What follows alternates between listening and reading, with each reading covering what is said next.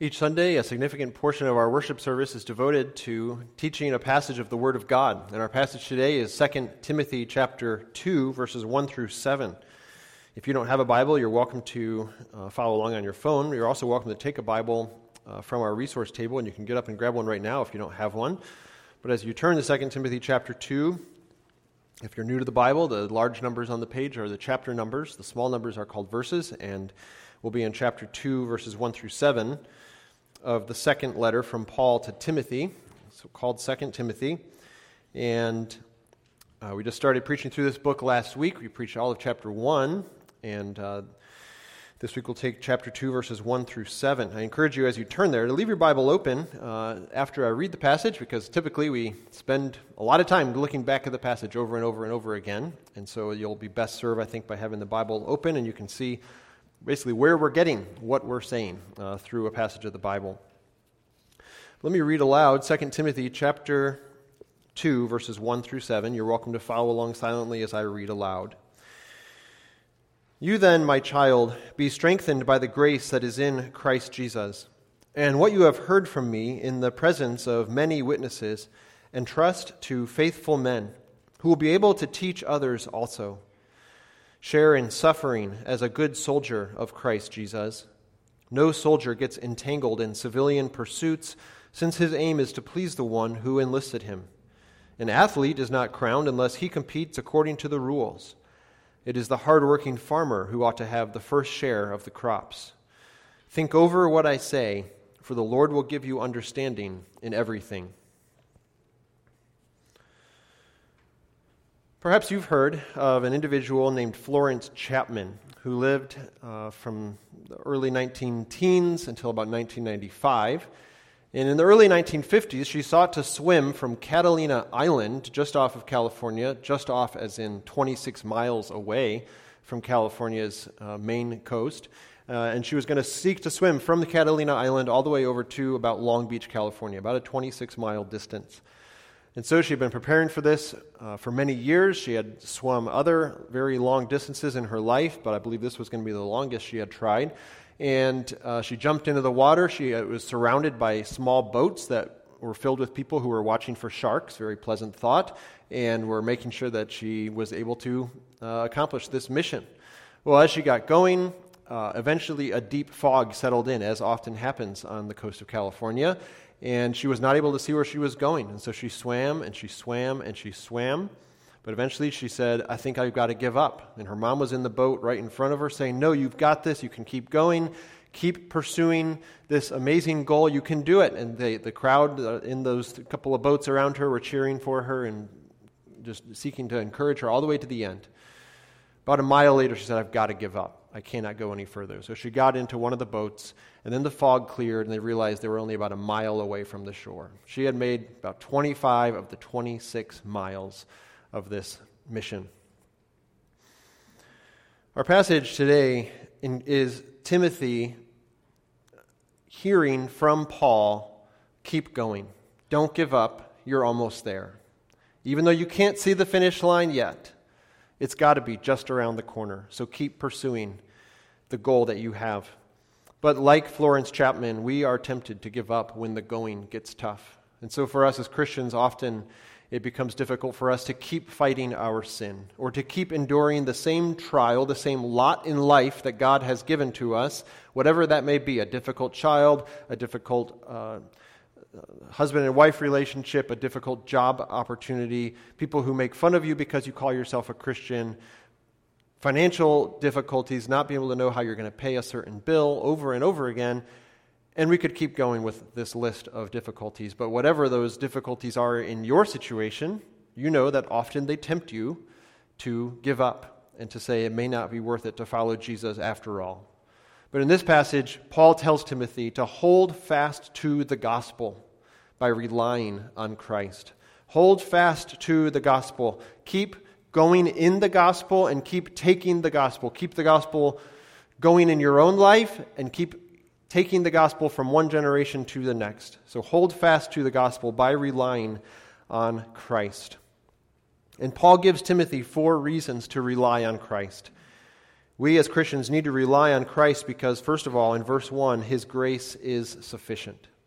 God's grace is sufficient. The grace of Christ is sufficient.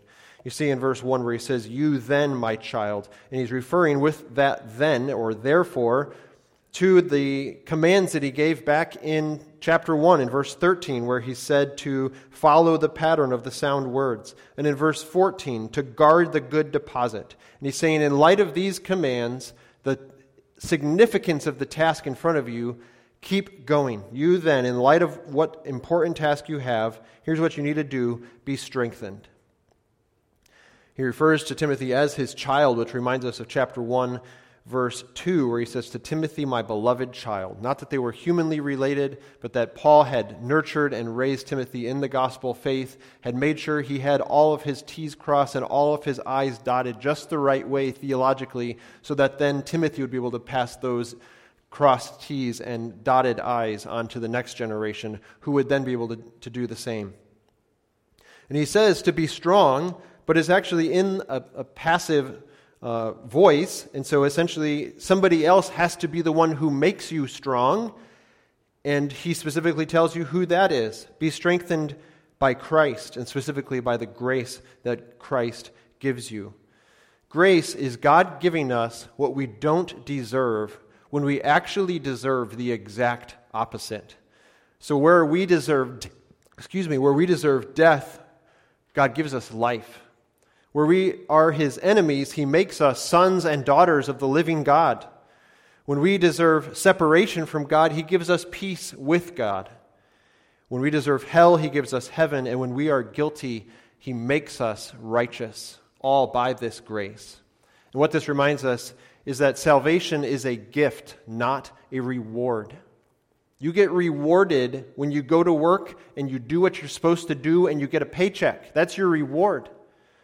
But we don't get a paycheck from God. We get eternal life from God, not because we've done our job, but because of His own work and His own mercy in Christ's righteousness given to us because Christ was our sacrifice on the cross. So salvation is a gift, not a reward. And grace starts the Christian life and continues and sustains the Christian life. Our need for grace doesn't stop after we've been converted. It's only just begun. And we just, during the offering, just played Amazing Grace, and one of the verses says, we've only just begun this Christian life, and grace is what takes us all the way home. God's grace also transforms us. It's what makes us more like Christ from one day to the next, from one degree of glory and likeness to Christ to the next. 2 Corinthians 3:18 tells us.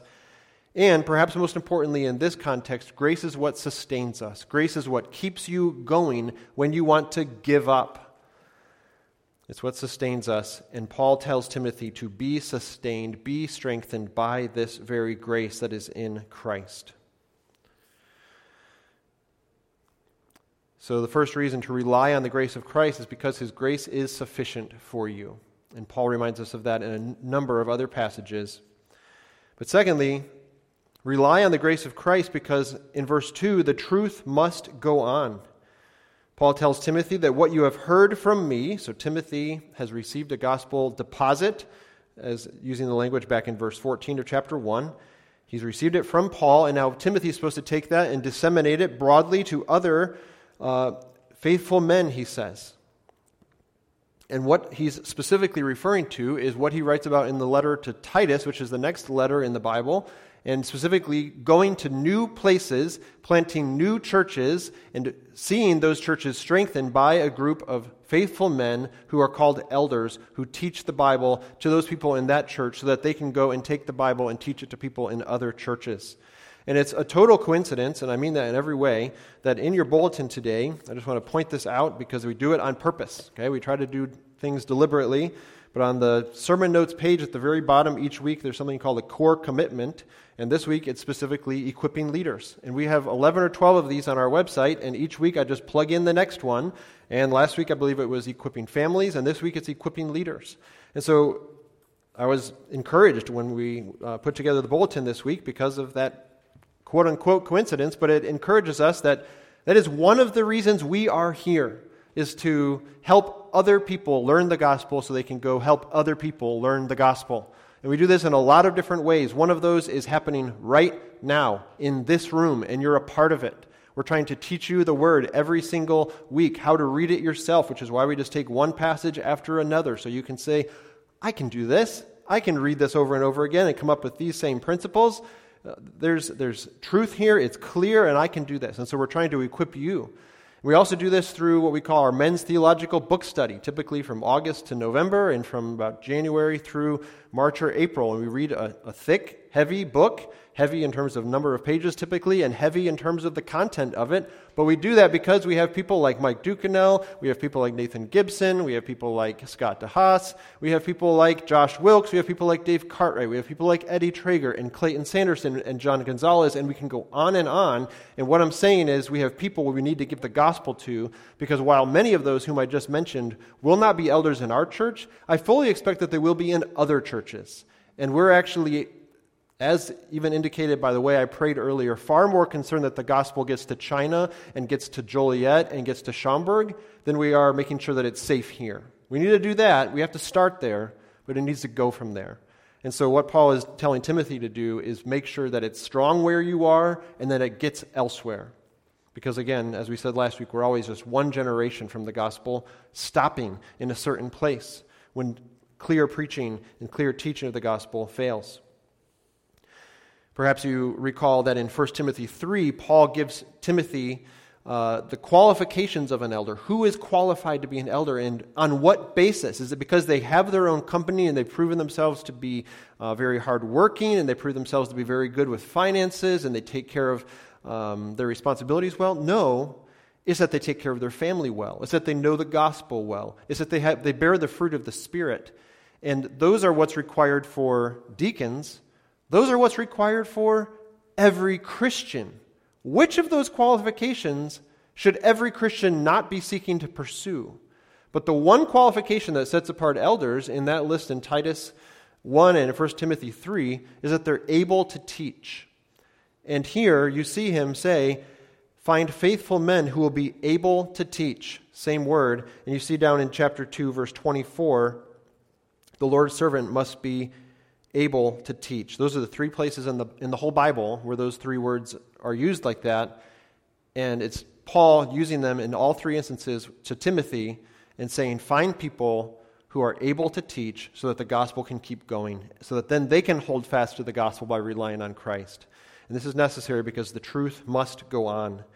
And when he uses this word entrusting, it's the idea of those Christians in Soviet Russia in the 1960s and 70s and probably 80s who were trying to get Bibles to Christians throughout Russia. And sometimes they did that by means of smuggling them in across lines on the map, so to speak. But sometimes they did that by starting to set up their own printing presses and their own creative ways of getting the gospel from one place to the next. But what would often happen was you'd have one person kind of undercover carrying a Bible under his winter coat and taking it to another person who would then sneak it under his winter coat and take off and hand it off to somebody else who would do the same thing over and over again. And eventually we get from one city or from one town or one village to another. And after that has happened enough times, it's finally given. That deposit is dropped off for the person who was intended to receive that Bible.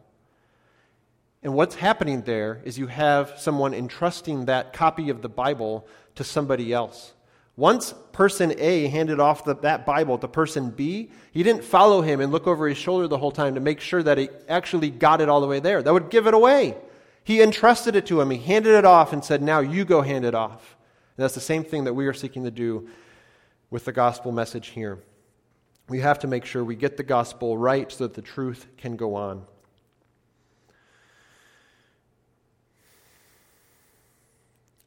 So 4 reasons to rely on Christ. The first is because his grace is sufficient. The second is because the truth must go on.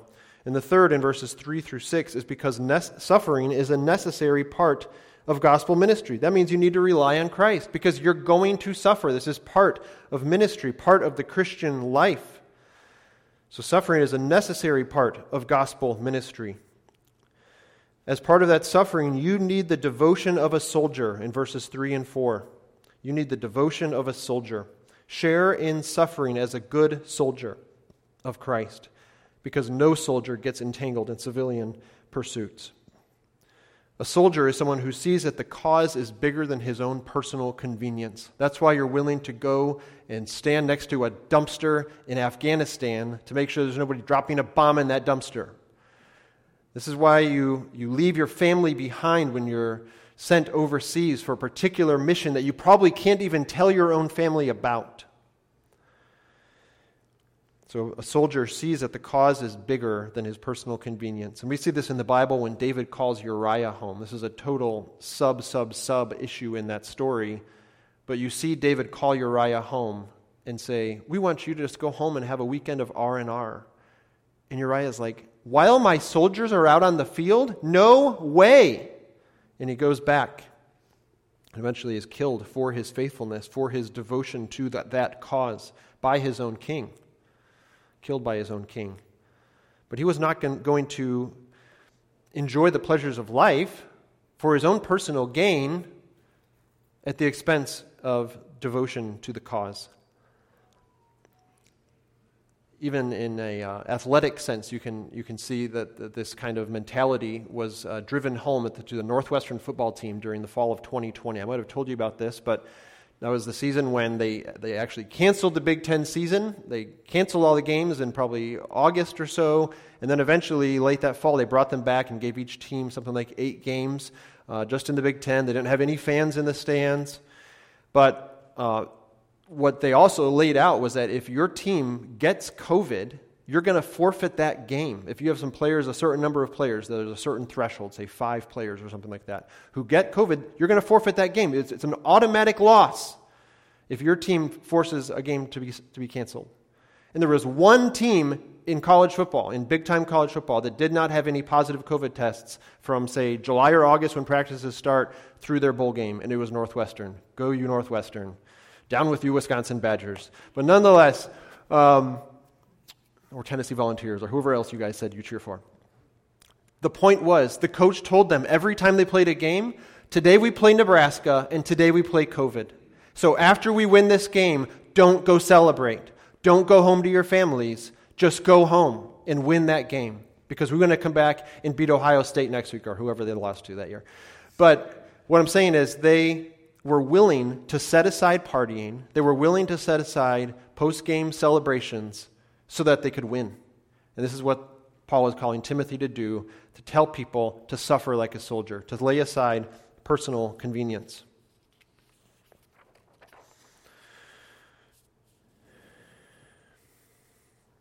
He says that a soldier, in verse 4, no soldier gets entangled in civilian pursuits. They don't get entangled. That means they don't see other soldiers marching off to battle and decide to check their fantasy football scores or go make sure they're the first one to the clearance rack at Target. They just are concerned about the task that's in front of them, and they set aside the other matters of life that could entangle them. And for us as Christians, this means we have to go to war with our sin. We have to go to war with the pursuit of worldliness. We even at times have to recognize that our jobs could entangle us from faithful ministry, from serving our families well, from serving our churches and our communities well. Perhaps we want to pursue a promotion, but we realize that it's becoming too big of an issue. And so we say, you know what, somebody else can do that. I don't actually need that promotion. If I get that promotion, it's going to affect the way I serve my family, or it's going to affect the way I serve my church, so I'm going to set that aside. Sometimes we have to set aside our hobbies or other pursuits in order to not be entangled so we can be a faithful servant, a faithful soldier. The reason you refuse to get entangled is because your one job, in verse 4, is to please the one who enlisted him. Your one job is to please your commander as a Christian, that is Jesus. And this passage makes me think of Psalm 19, verse 14. We want our words and our meditations, our thinking, to be pleasing to the Lord, to be acceptable in His sight. This makes me think of 2 Corinthians 5:9, where Paul also writes, we make it our aim to please Him, whether we are at home or we are away. In other words, whether we're alive or whether we're dead. We're here for one reason, to please Jesus. And so I'm going to make it my aim to do that. You also need the discipline of an athlete in verse 5. An athlete is not crowned unless he competes according to the rules. And so we as Christians play by the rules. We don't cheat. We go through all the preparation, in other words, to get ready for various kinds of ministry, whatever that may mean. And I've told you before about the work ethic of Michael Phelps, who knew his swimming routines so well that in one Olympic race, when his goggles got fogged up because of a malfunction with his goggles, he was able to win a gold medal with his eyes closed because he knew exactly where the wall was, because he had done it so many times, both in real life and in his sleep. He knew exactly where he was at every second of that race, where he could make the turns he needed to with perfect precision and set a world record with his eyes closed. How do you do that? Because every single day he did his job. And this is what Paul is calling us to do as Christians, is to have the discipline of an athlete. Corporately, or as a church, as a group, as a church family, we do this by doing the same things every single week. That's what it means for us to play by the rules. We don't get creative and say, this week we should spice it up and add X, Y, or Z. We preach, we pray, we read the Bible, we take the Lord's Supper, we joyfully baptize new Christians, and we preach the gospel. We take the gospel to our neighborhood and to the world. And this is playing by the rules. And this is why we're having a soccer camp this week, because we love our city. We want kids to enjoy their lives and to have new skills. We want parents to be able to go shop at Target in peace while their kids are running around on a field being supervised by other people. And we want to teach them the gospel. And so that's why every week, or every day this week, for 10 or 15 minutes, Dwayne Summersell is going to teach the gospel to these kids, these 20 or so children who come to our soccer camp. And hopefully some of their parents are standing nearby in the shade and hearing the gospel too. That's us playing by the rules. That's us doing what we need to do to faithfully pass the gospel on. So we aren't giving in to gimmicks to get people to make a decision. We're telling people the truth so we can make disciples, which is exactly what Jesus has called us to do.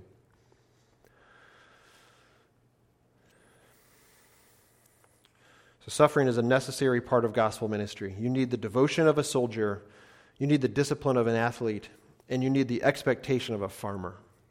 A farmer is someone who works stinking hard, again, every single day. It's someone who is patient. It's someone who gets up early, usually before the sun does, who finds solutions to endless problems, like when your tractor breaks, or when you find out that your bag of seed tore, or on, and you solve that problem, and you solve the next problem, and you wait patiently, you work long hours. You recognize that some elements of farming are outside of your control, so you do the things well that are inside your control.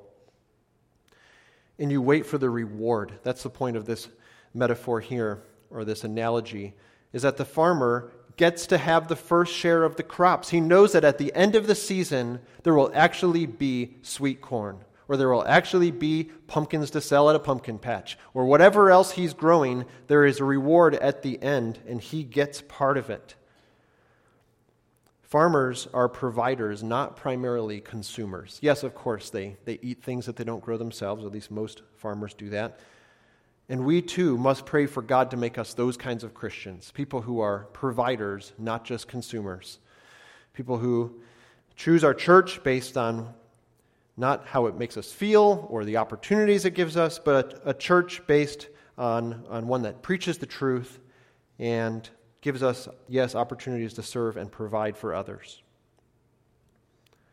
And you might say, well, that all sounds great for you elders and all. Like, yeah, you elders need to be disciplined, and you elders need to be devoted, and you need to have patience and expectation of a reward at the end of ministry that the Bible regularly gives to elders. But how does this help the average Christian? Or in other words, how does this passage, this call for you to be devoted and disciplined and ready for a reward, or expecting a reward, patiently waiting, how does this help the average Christian? Well, I would say that all of us are called by Jesus himself in Luke 9 when he says to take up your cross and follow him, that he actually expects that there will be a sense of devotion, a sense of discipline, and a sense of expectant waiting. And so we are all called to this kind of Christian life, actually. And so one way that you, as the average Christian, and I am an average Christian except for the fact that the Lord has given me the responsibilities he has here at this time and place, but we give financially. We give of our time. We open up our homes to let other people come, whether they be Christians so we can encourage them, or non-Christians so we can befriend them and show them the love of Christ and have conversations about the hard parts of their lives and connect them to the truth of the gospel. So that's what's one way we can be devoted in our ministry as individual Christians. We can teach classes, or we can write notes, or we can call each other, or we can visit the homebound, or you can send a text to someone, or you can engage with the children and the young people here. These are all ways that you can be devoted to the cause of following Christ. And third, you can learn the gospel backwards and forwards so that we can pass it on to others, so we don't distort the message somehow by adding something to it or subtracting something from it,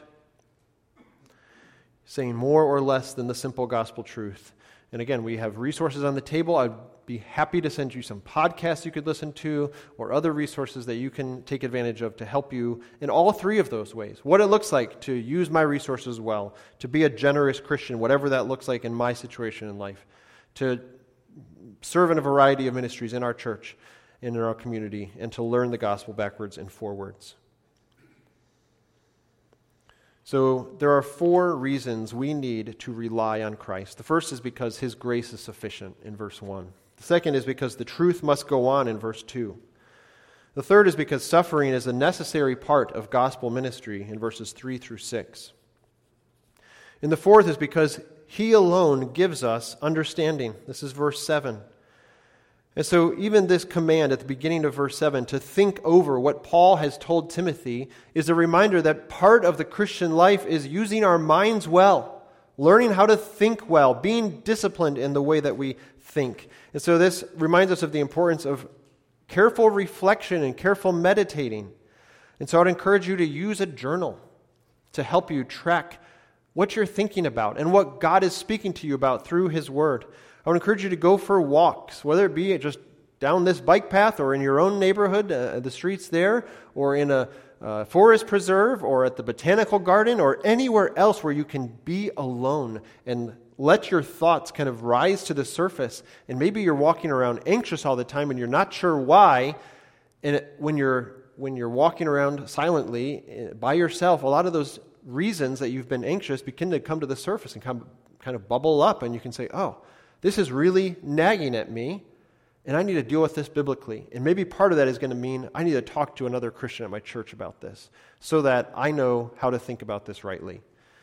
So use a journal, go for walks, arrive early at church to find a quiet place to pray, or stay late to have a quiet place to pray.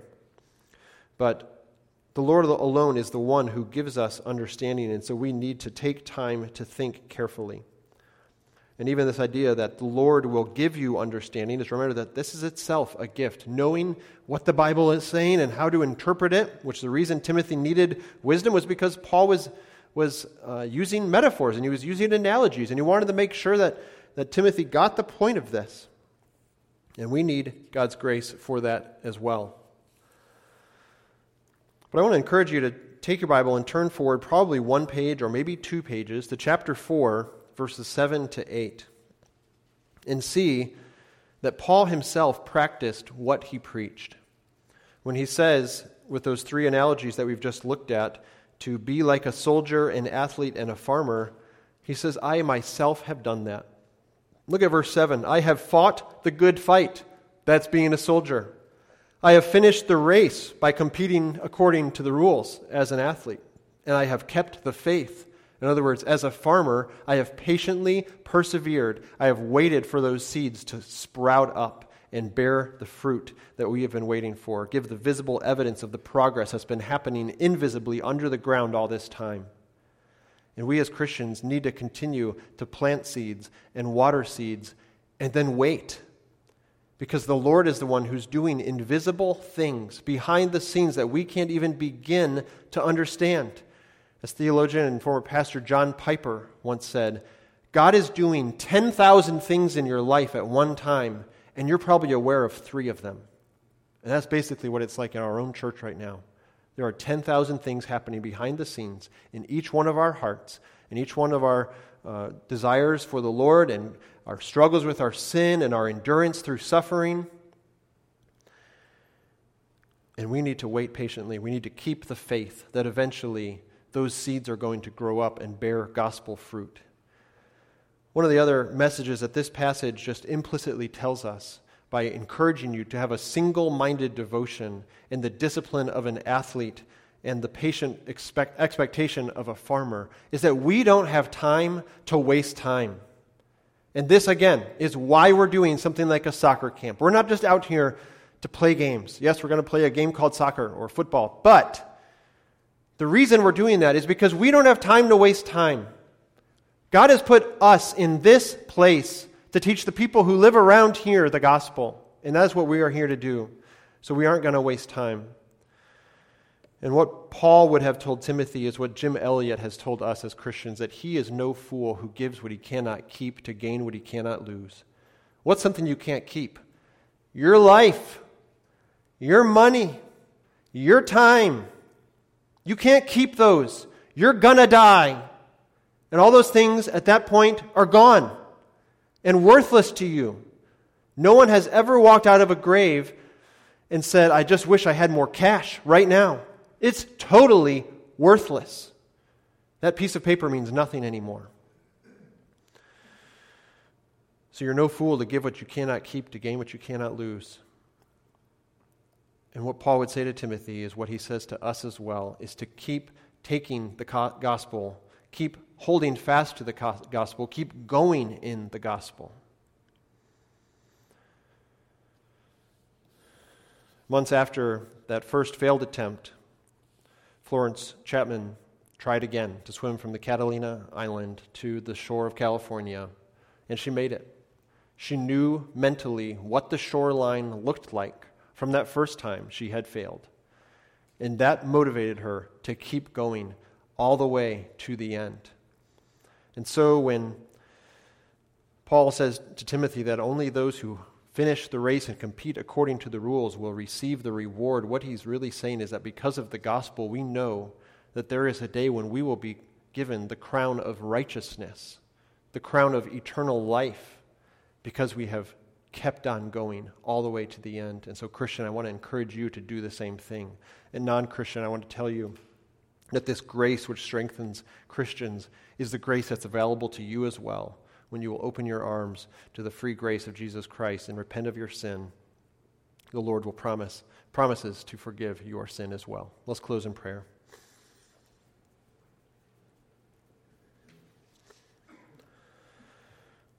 Our Heavenly Father, we recognize how desperately we need your grace for our lives. We recognize it because we have failed you, because temptations bombard us, sometimes in unexpected ways, sometimes in very predictable ways that we have grown accustomed to over the long course of our lives.